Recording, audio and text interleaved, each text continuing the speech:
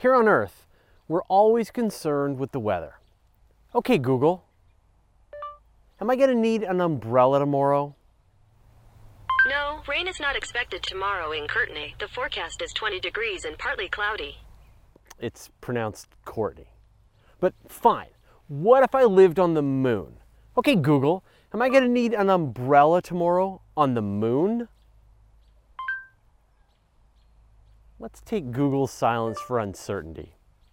The names of geological features on the moon sure evoke mental images of weather. There's the Ocean of Storms, also known as Oceanus Procellarum, or the Ocean of Clouds, aka Mare Nubium.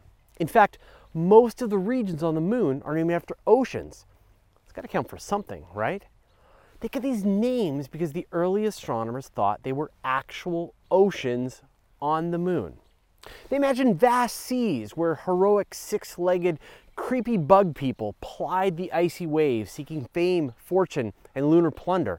I don't know, like gold cheese or something. Seriously, they were making a lot of this stuff up until telescopes were invented. But when the NASA astronauts finally set foot on the moon, they knew they wouldn't need to pack their snorkeling gear because there weren't any oceans on the moon, or really any atmosphere. The moon is almost as dead and lifeless as space itself. The storms we see battering the astronauts on every Mars science fiction story just can't happen on the moon because there's no air up there. There's an ongoing lethal radiation solar wind blowing from the sun and deep space, but nothing you'd be able to windsurf to. So why isn't there an atmosphere on the moon? Well, it all comes down to gravity. The moon has about 1% of the mass of the Earth, which means that it doesn't have enough gravity to hold on to any gas atmosphere. Anything that it did have would have been blown away by the solar wind billions of years ago. In fact, we did a whole episode on what it would take to terraform the moon, and it turns out you'd need to constantly replenish the atmosphere. In fact, this is one of the reasons why the Martian atmosphere is so thin. It was probably thicker in the past, but the solar wind stripped off all the lighter atmosphere long ago. Now, it's just 1% the thickness of the Earth's atmosphere. Now, I've said that the moon has almost no atmosphere, but that almost no means partly yes. There is, in fact, an incredibly thin atmosphere surrounding the moon, which measures about 100 trillionth the thickness of the Earth's atmosphere. Now, there are a few sources of this atmosphere. First, there's volcanic outgassing that comes from the moon, and this contributes a little helium and radon. And then there's the constant micrometeorite bombardment that kicks up pulverized lunar regolith.